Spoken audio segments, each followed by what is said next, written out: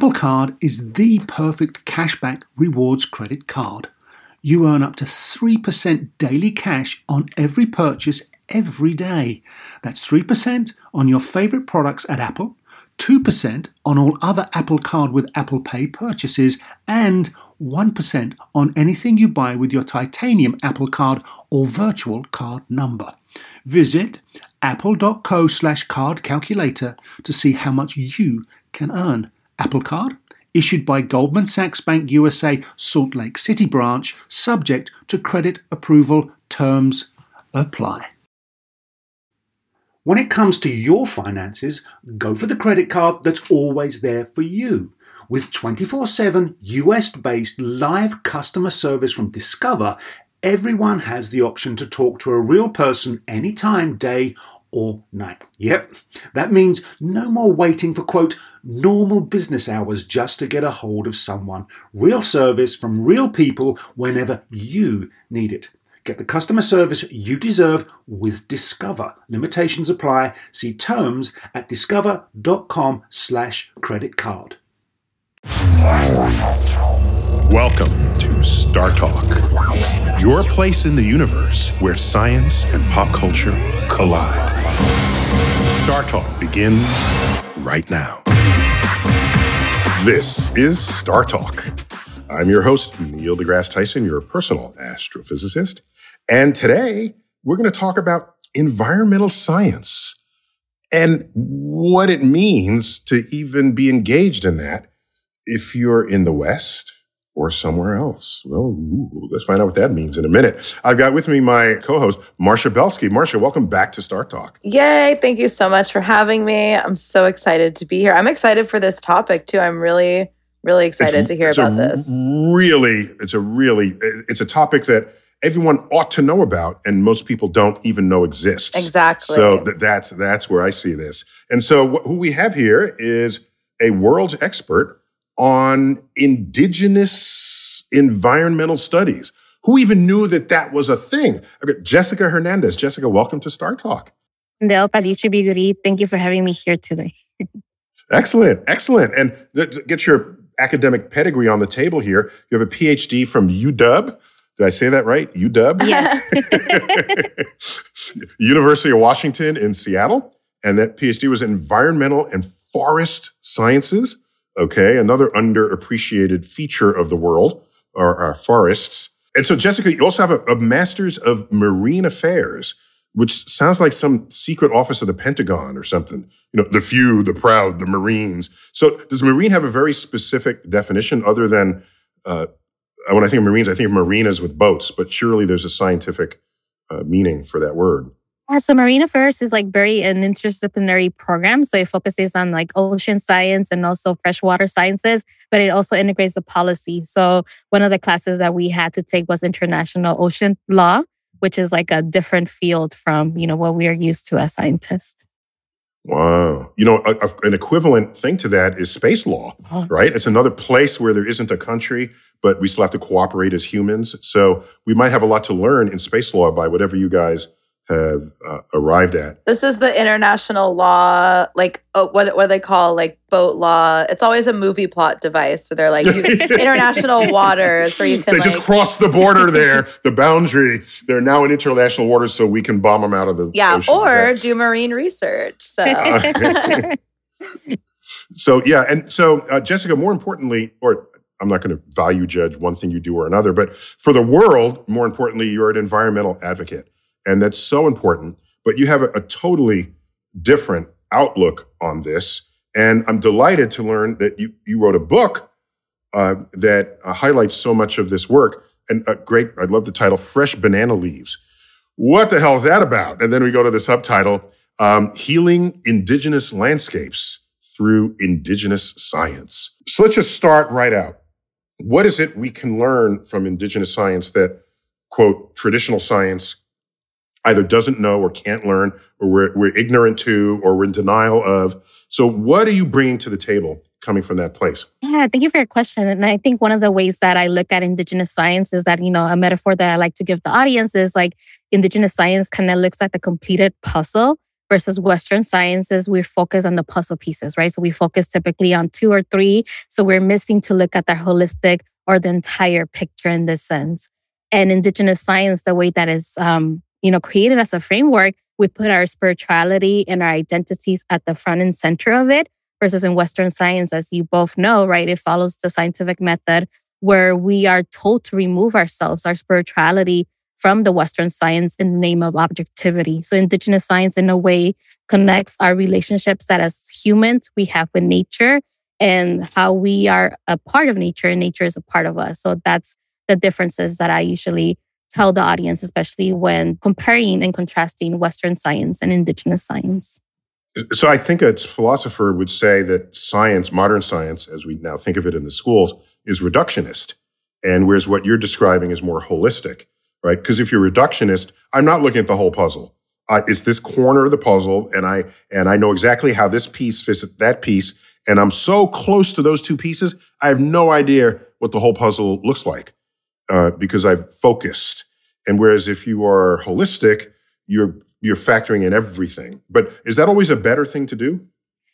I think it has its ups and downs, right? Because sometimes, you can kind of invest a lot of time trying to, look at the entire puzzle piece. But one of the things that I often see in the Western sciences is by us focusing on 2 or 3 puzzle pieces, or like you mentioned, the corner of the puzzle, we end up creating more harm, especially as it pertains to our environments, especially as it pertains to people. And given that, we have racial injustices that are interconnected to environmental injustices, to climate injustices, oftentimes as scientists, we end up creating more harm than good. So I think that, that's the pros of, looking at the entire puzzle piece so that we can reduce the harm that we generate as scientists.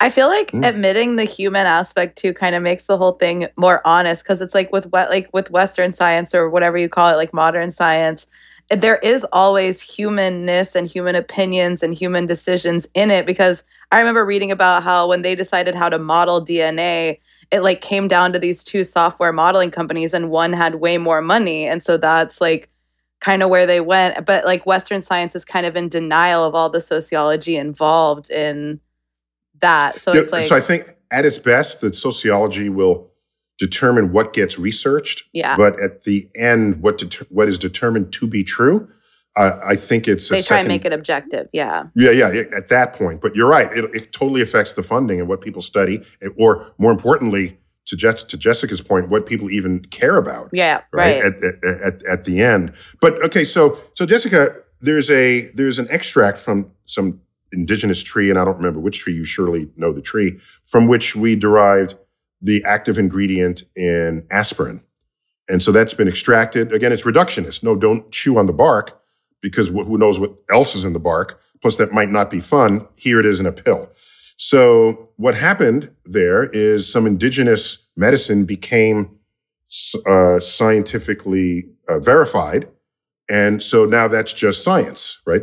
So why should indigenous science be something different from modern science? Why isn't it just, you found something that's true, we check it in the lab, yep, it's true, now it's science? Why can't we think of it that way? I think one of the things that I can think of is like how Western science is kind of founded on colonialism, right? When we look at who is considered the founders or the pioneers of many scientific disciplines, they're white European men who came to the Americas and kind of, formulated their own philosophies based on, Western religion that they introduced into the Americas. And I think that with Indigenous science, it kind of addresses that colonialism, right? Because when we look at our landscapes, when we look at the ancestral knowledge that has been passed down to us, especially, from my grandparents, from my parents to myself, part of our history has been fractured because of colonialism. But yet we're still trying to fight those nuances that Western or modern science kind of dismisses, especially as it pertains to Indigenous peoples.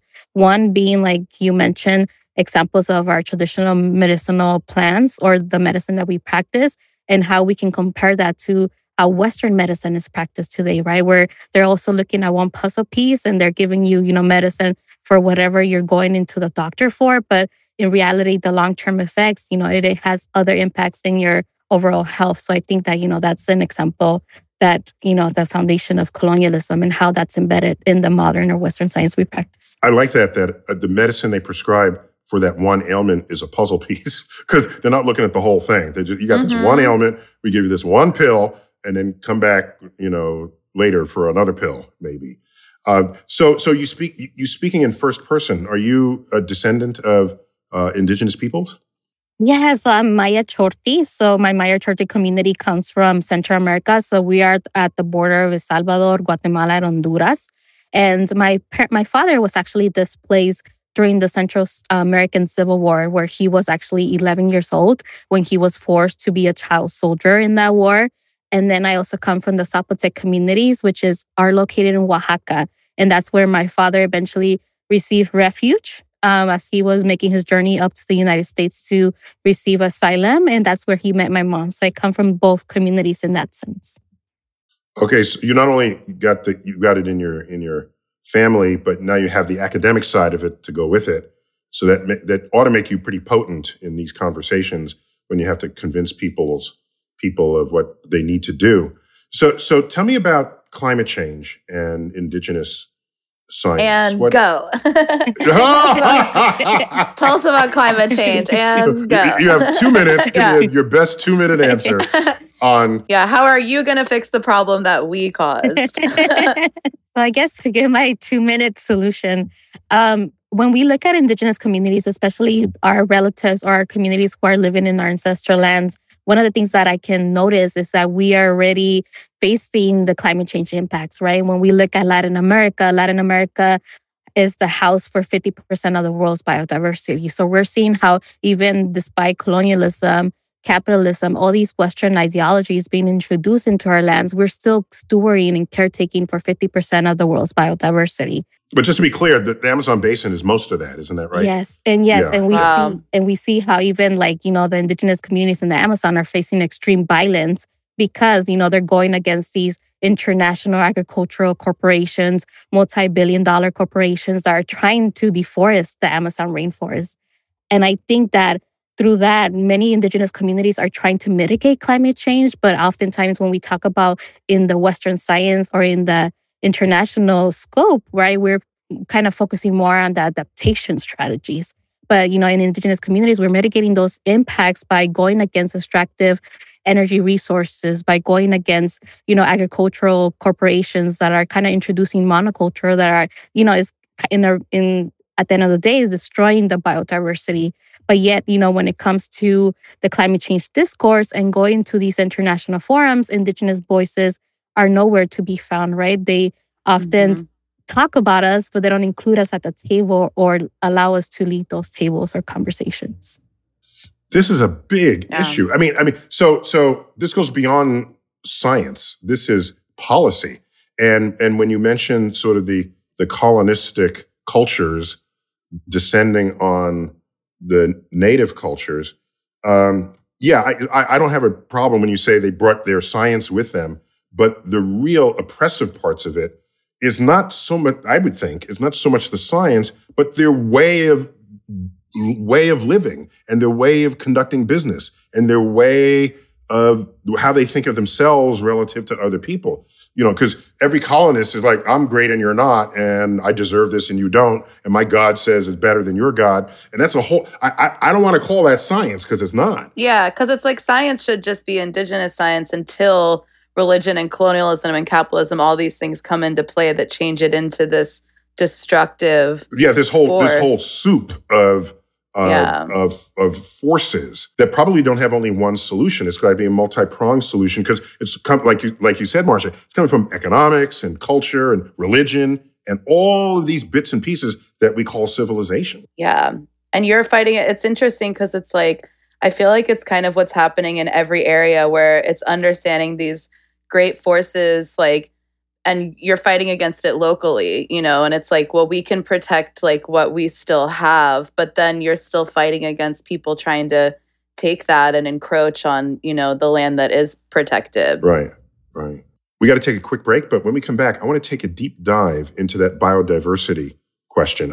I didn't know that it was 50% of the world's biodiversity is in Latin America. That's an amazing fact. Me neither. Yeah. I knew the Amazon basin would have a lot of whatever it had, but for it to be that much even of the whole world, and just to watch the contest, the conflict between indigenous peoples and the West that basically, Europe basically, that wanted to conquer the world. So when we come back, more of indigenous peoples and their role in saving the planet on Star Talk.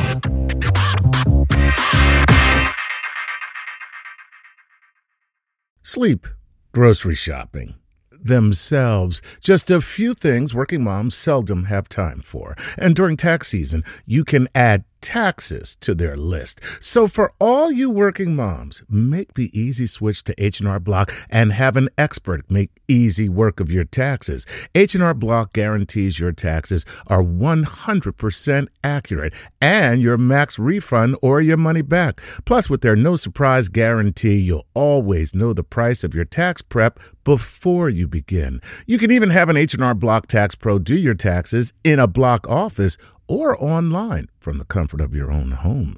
Can your current tax guy promise all that? When you're buried under life's to-dos, let the experts at H&R Block stay on top of your taxes with a return that's right on the money and your biggest refund possible. Because tax season after tax season, it's better with Block. Make an appointment at hrblock.com.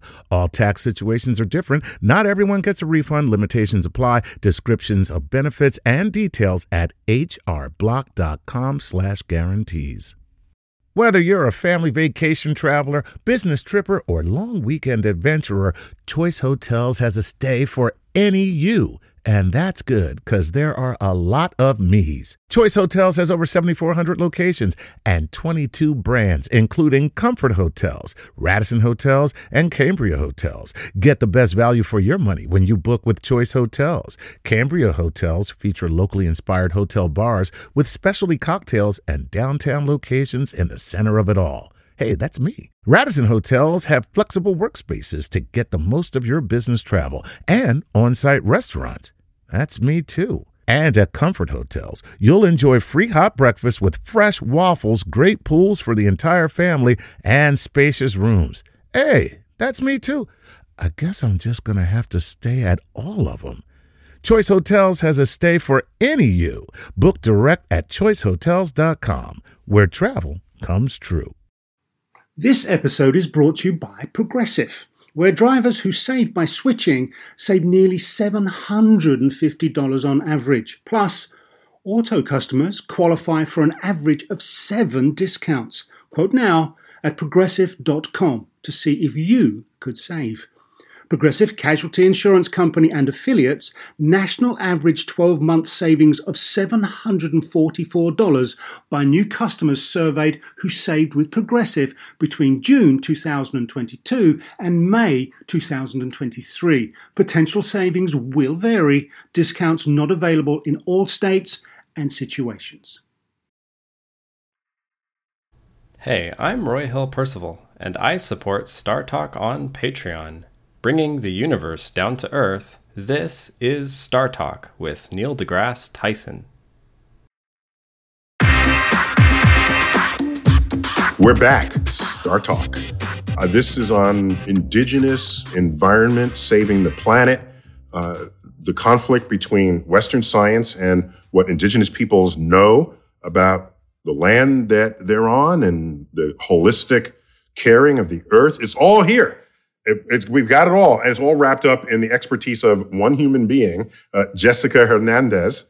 Jessica, are you a full-time environmental activist now? What is your affiliations? Right now, I'm doing research. So I'm stationed at the University of Washington, Bothell, and I'm doing actually research on environmental physics. So kind of looking at climate science from the energy perspective, especially given that energy is a core concept that's taught in physics. Yeah, definitely is. Yeah, there's it's like half of physics is what is the energy doing now and what shape is it taking? So yeah, the more you can get in there, the better. So we left off, we were talking about the biodiversity of the world and so much of it being in Latin America. But tell me, how much of Earth's surface is indigenous? I know Australia, there's a lot of sort of Aboriginal lands. Australia is a large continent, and still indigenous. I don't know, but last I checked, there was, the land given unto the Aboriginal people. So I'm just wondering, Jessica, what's the latest on that, on this relationship between original peoples and everybody who came later? Right. One of the things that I see, especially in the global context, is that indigenous communities are still fighting for those land rights. As we all know, right, nobody wants to give up their land, especially land that has been stolen from people, especially indigenous peoples. We have a unique history, right? When we talk about, like, for instance, the continents of Australia, the continents of Africa, the continents of South America, and also North America. And I think that is very different in each community, especially in each continent. But for instance, in the Americas, we are seeing some indigenous movements that are reclaiming land rights, especially the land. And one of the movements that I talk about in my book, Fresh Banana Leaves, is the Zapatistas movement. So the Zapatista movement was actually led by indigenous women, even though when you look at the Zapatista movement, if you were to Google, the men are actually the ones that are amplified, even though it's an indigenous woman-led movement, because, we know that patriarchy is still embedded in environmentalism. And that movement, basically, the indigenous communities of South Mexico in the state of Chiapas decided that they were going to overtake the capital of their state and actually burn land deeds in the municipal towns. So by burning land deeds, right, nobody had ownership of their lands anymore. So they reclaimed their lands through that way. It was a peaceful resistance movement.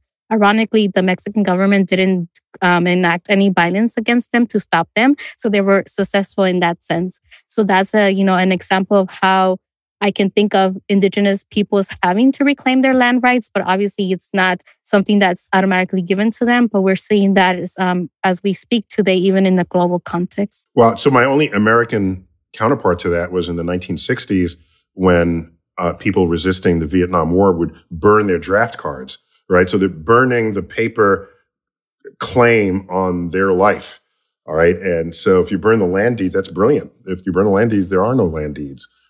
There's a lot of, like, even in America, like United States of America, there's all this, like, pipeline protests, like, because, they're taking land that was promised over a treaty and being like, never mind, and kind of everybody's looking the other way. Mm-hmm. You can do it if no one's looking, right? So you need advocacy, precisely. Yeah. Otherwise, you get steamrolled.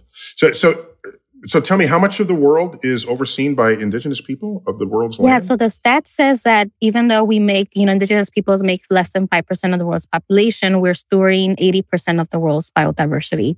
So that 80%, is a drastic percentage, especially when we talk about biodiversity and, the entire world in that context. Wow. Okay. So then it's up to you to protect it.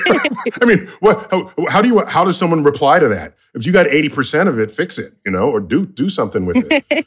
So I think that oftentimes, we are still, like, even like Marcia was mentioning, like the pipelines, right? We still see how when we're trying to protect our landscapes or our lands, we are faced with extreme violence. I think with, the prime example that we all witnessed was what was happening at Standing Rock, right? Where the police were actually using tear gas or military equipment to stop those protests because, they didn't want to listen to indigenous peoples. Mm-hmm. All right. You're telling me all the problems. But at Star Talk, we solve problems here, okay? Do you...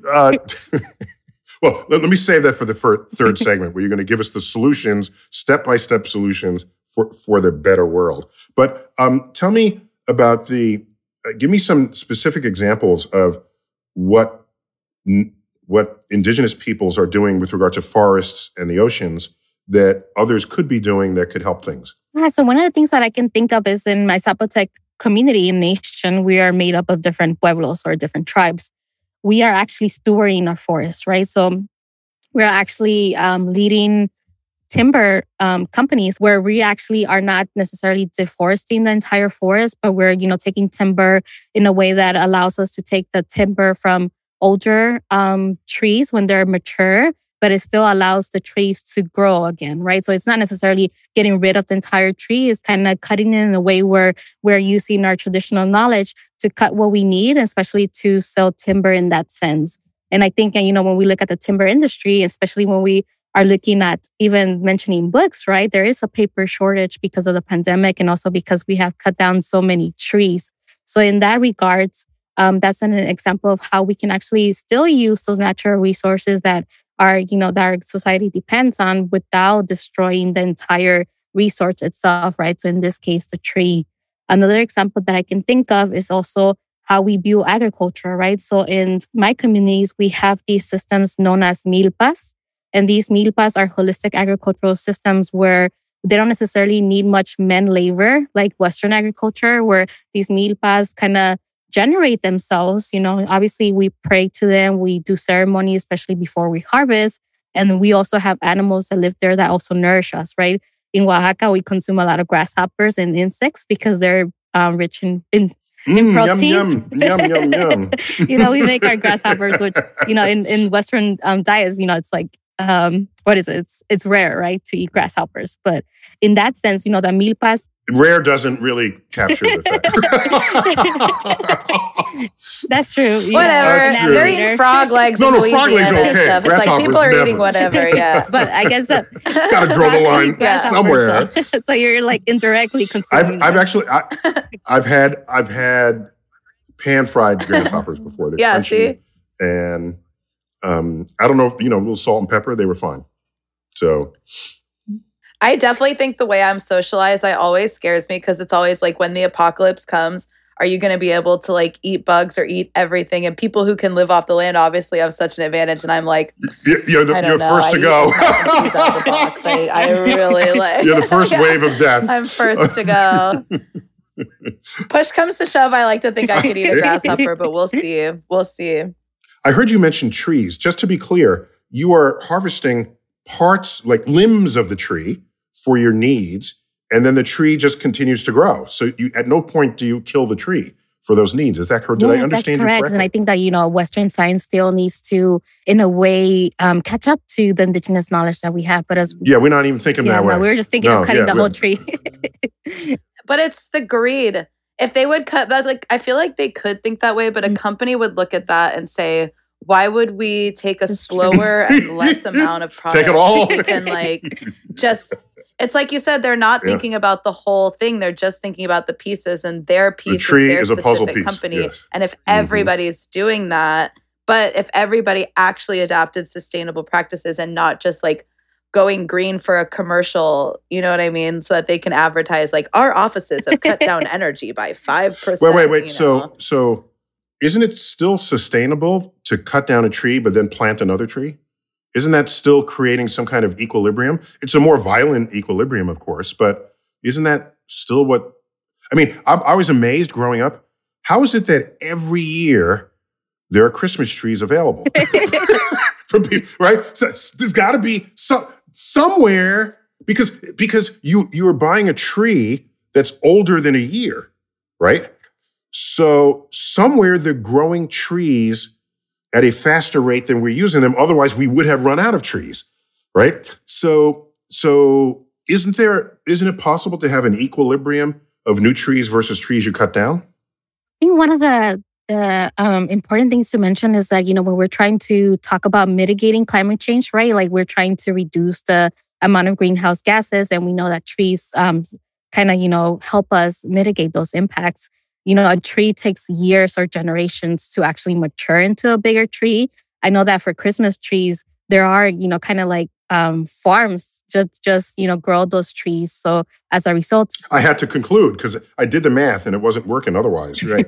They're honestly creepy. If you've ever driven by a Christmas tree farm, it's really creepy because it's like a suburb where all the houses look the same. All the trees are the same height, coming in a line and everything. It's really weird. Oh my God. Yeah, it's really weird. So I have a possibly sensitive question. I'm not sure. So not to generalize all indigenous peoples of the world, but there does appear to be a common theme where ancestral knowledge is cherished and it gets handed down from generation to generation. And no one wants that to be lost, lest you break off an entire branch of wisdom that had been there ever since the dawn of things. Is that a fair generalization? Of course, there are detailed differences, I would expect, but because I want to make a different point related to it. But is it fair to make that generalization? Yeah, and I think that, one of the examples that we can look at is slavery, right? Because slavery was stealing indigenous peoples from the continent of Africa and kind of ripping them apart from their roots and bringing them into the Americas to caretake and steward the lands, right? Nobody taught them how to do that. And I think that through that, right, I know that, not every indigenous person agrees with me, but I always include our Black relatives in the indigeneity discourses because, they have indigenous roots that were stolen from them.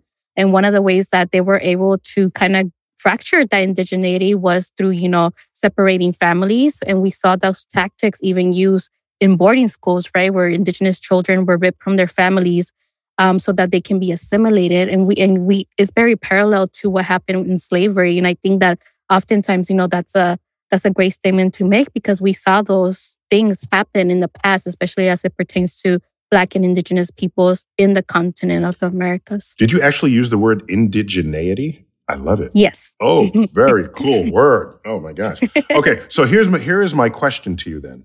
Isn't the problem, isn't an aspect of that problem that many of the indigenous peoples did not have writing as a tradition? Because when you have writing as a tradition, nothing gets forgotten. It just gets put in a book, and now a next generation can read the book and compare it to other new discoveries, and then it becomes part of the culture with no risk, lest there be a library fire, with no risk of it getting permanently lost. So why doesn't somebody just write down all of these traditions, and then we have this canon of indigenous holistic ways, and then we can go page by page and say, we tested that in the laboratory, we have a better way for that. Hey, we never knew about that. Let's try that out. How come that's not happening? We all see how yoga went, so I'm sure that would go well if we put it all into a book and then Westerners could just charge people to read it. Yeah. I think that it's important to mention that some of our ancestors actually had writing systems, right? When we look at the Mayan civilization, and when we look at even the Oaxacan indigenous communities, we had códices, which were written ancient, kind of like our writing style, but they were burned during colonization. A lot of our regalia, our traditional clothing, actually coming from a family that embroiders and does regalia for our communities. We write our own stories through that art, through that embroidering of the flowers. But yet, when we look at how colonization addressed that, they burned those items because they were, because of Western Christianity, they were kind of relating that to, worshiping the devil, worshiping evil spirits. So they burn a lot of that. We have some códices, our written writing styles in stones kept behind museum glass doors, right? To the ones that were actually not burned, and they're in Europe. So how do we have access to those things that these multi-billion-dollar museums are actually, keeping behind museum glass doors when in reality, that can be used for us to also pass down the knowledge and reclaim some of the knowledge that was, stolen and lost because of colonization and all the Well, of course, there's been an ongoing movement to decolonize museums and other institutions that exist, all the fruits of indigenous peoples through the lenses of Western folk. So we're going to take a quick break, but I want to remind people that you have a new book, and the first two words are banana leaves. And you have to just, before we go to break, just explain the banana leaves because it did catch my attention, mind you. But I'm forcing you to tell me a little more about those two words. Yeah, so banana trees are actually not native plants to Central America. And I think that one of the reasons why I entitled it Fresh Banana Leaves is because banana trees, while they were introduced into Central America, they have become our relatives, right? When we look at Central America cuisine and our food and the traditional foods like our tamales and everything else that we make, we incorporate those banana leaves. And I think that that's a history that many indigenous communities in the Americas that have banana leaves into their diets kind of have that relationship with banana trees as it relates to them becoming a relative and also a displaced relative. And we can talk more about that in the next. Okay, so it's not only a literal but metaphorical reference to an entire way of living. Mm-hmm. And it also kind of ties to my father's story, especially his story when he was a child soldier. At the age of 11, he was forcefully made to join either the guerrilla or the military, the government military. So he joined the guerrilla. And one of his stories that he tells me is that banana trees, even though they were introduced into Central America, they became their only food source, right? When we look at the guerrilla the guerrillas in Central America, they were made up of indigenous children fighting against the oppressive government structures, especially the government structures that introduced these plantations that were forcing indigenous children to work for, pennies, oftentimes for just a meal.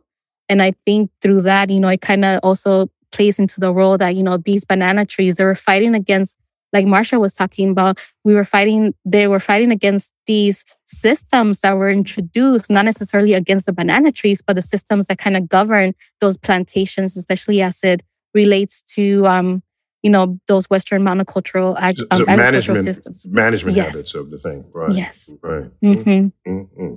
Well, all right. When we come back, I want to actually hold you to the rail here and get you to solve some of these problems, okay?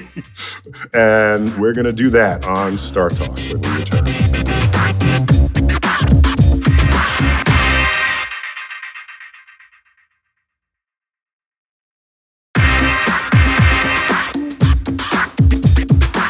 We're back, Star Talk, our third and final segment. We're talking about environmental science and indigenous peoples, indigenous traditions, indigenous ways of interacting with their environment and nature, and contrasting that with Western ways, especially colonialistic Western ways, which is a whole story unto itself. And we got Jessica Hernandez. Dr. Hernandez is one of the world's experts on this subject and just recently wrote a book called Fresh Banana Leaves. And they could get the title right here, Healing Indigenous Landscapes Through Indigenous Science, published earlier this year. Of course, I've got Marsha Belsky. Welcome back, Marsha Belsky. Hello. Yes, okay. So Jessica, we've spent the better part of a half an hour describing, evil European historical and current ways and indigenous challenges to that. How do we solve this problem? I see two problems. One of them is anyone ever going to listen to indigenous peoples who've been there way longer than everybody else? And the second, you can listen to them, but how do we know that's going to solve the larger problem that we've created? How do we know that? I think we're seeing how current international policy and also national policy is trying to understand that, actually local knowledge and listening to indigenous peoples can help us mitigate climate change. We saw how this administration recently passed a presidential memorandum where President Biden actually says, we should actually incorporate local knowledge and indigenous knowledge when it comes to environmental regulations, right? But we know that a memorandum is not actually policy that states have to follow. It's just something that the president kind of pledges to do. Another thing that we're seeing is the International Panel on Climate Change, the IPCC, recently submitted a report where they're actually saying, it's time for us to listen to indigenous peoples as it relates to addressing climate change impacts. So I think that there is a lot of power behind local knowledge, especially local indigenous knowledge, to steward our environments. And I think that all relates to the land back movement. And for those who haven't heard of the land back movement is kind of a way that indigenous communities are trying to get their land back, and not necessarily to own their lands, but because, ownership is a Western construct, but to steward and caretake of their land, especially the indigenous communities who have generations of history, stewarding those landscapes in that sense. Okay, so what's an example of something indigenous wisdom can bring upon the solutions that we're seeking? For instance, we gave the example of my Zapotec community and how we actually, take care of our forests. I think another ways is even when we look at indigenous communities and how they're actually going against extractive energy resources. Like recently, we saw how in Ecuador, the Amazon rainforest had over 5,300 barrels of oil spill, even though the indigenous communities of that region were against that building of those pipelines going through the Amazon rainforest, right? So unfortunately and ironically, it takes an environmental catastrophe or environmental, drastic event to happen for people to be like, actually, we should have listened to indigenous communities from the start, because, in that case, they could have prevented those, thousands of oil barrels spilling in the Amazon rainforest. Can I be a colonist and capitalist just for a brief second? Ready? 5,000 barrels? That's nothing. You got to see some of the other oil spills.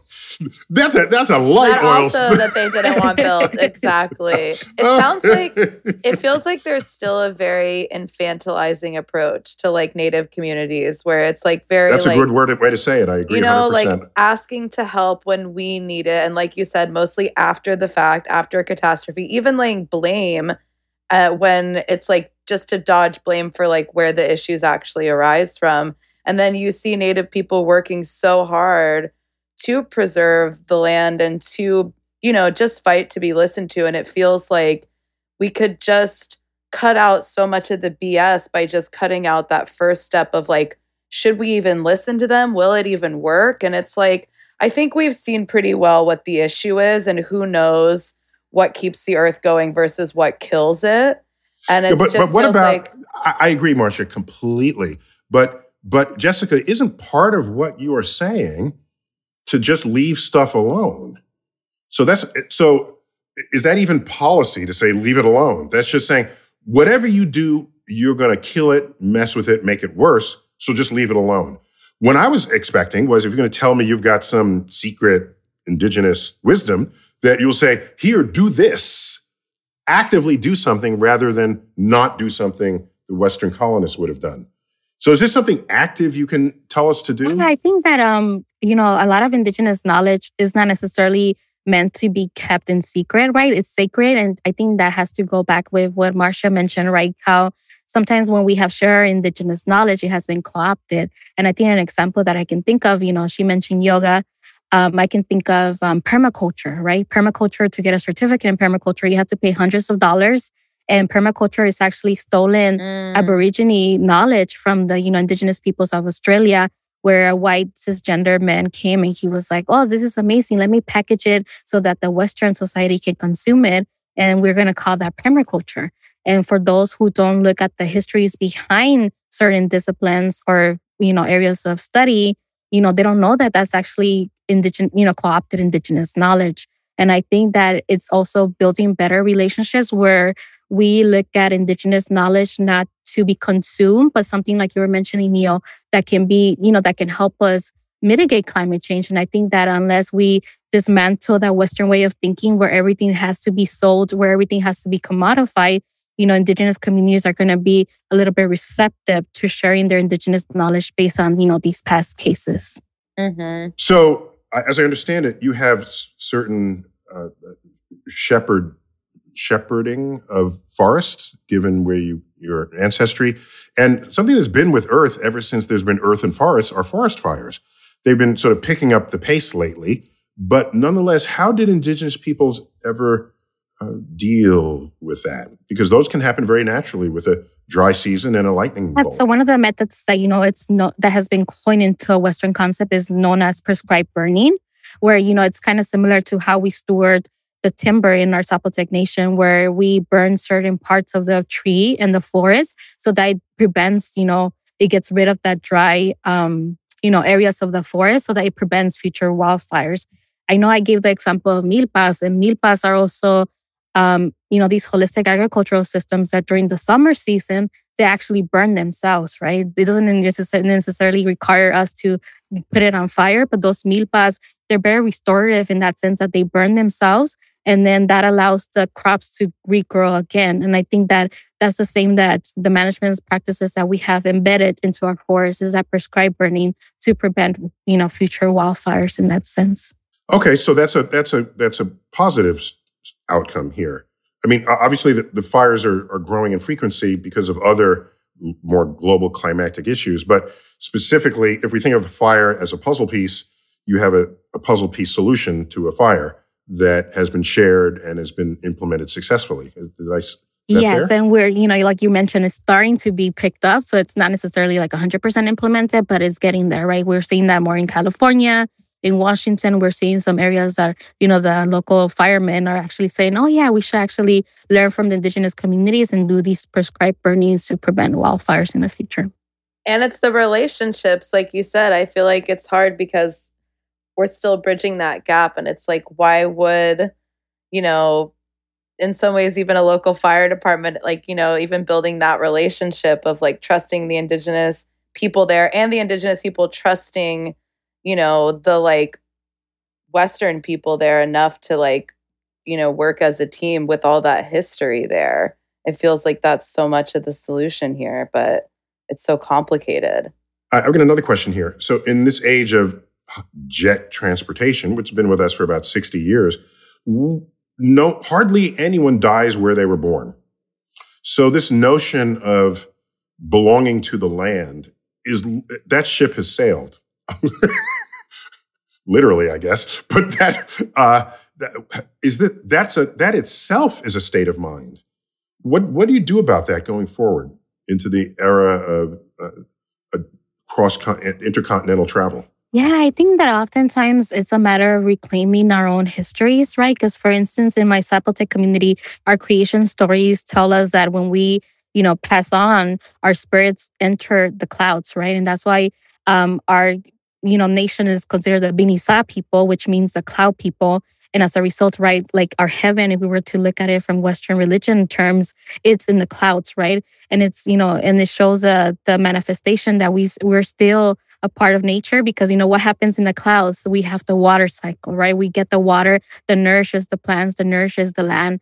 And I think that, oftentimes we talk about how being indigenous means holding on to those relationships, to that spirituality, even while you're displaced. And, unfortunately, for many people who have been displaced, like you're mentioning, because you can travel or you are forced to migrate, you fracture that identity. But I think it's important to reclaim our histories, especially when it relates to the spirituality that still holds us connected to those landscapes. So spirituality is not sort of a fundamental part of modern science. So how do you bridge that gap? I think it takes us to relearn and unlearn the ways that we have been taught science, especially when it comes to, being objective. Because when we look at the foundations of many science, and for instance, somebody who's studying the concept of energy, we know that the concept of energy was actually created during the British Industrial Revolution, right? So there was a lot of Western religion, embedded in that concept of energy. But when we practice energy from the environmental physics lens, we tell ourselves, oh yeah, it's not social political. It doesn't have any ties to our society. It's an abstract concept that cannot be seen or perceived. But in reality, when we look at the history of that concept, it's very embedded in that religion and that, British Industrial Revolution beliefs. But somehow there's a disconnection between the history and how we're told to practice that today. So how should someone practice it today? Someone gets a degree in physics. What would you want? How would you want to see that? You want them to read up on indigenous ways just so that where they can or should fold it in, it's available to them? Because right now, of course, we're not even exposed, even if there were something there. Yeah. And I think that, I currently work with a lot of physics teachers, especially teachers who teach in the secondary educational system, because, physics is a secondary educational topic that's taught everywhere.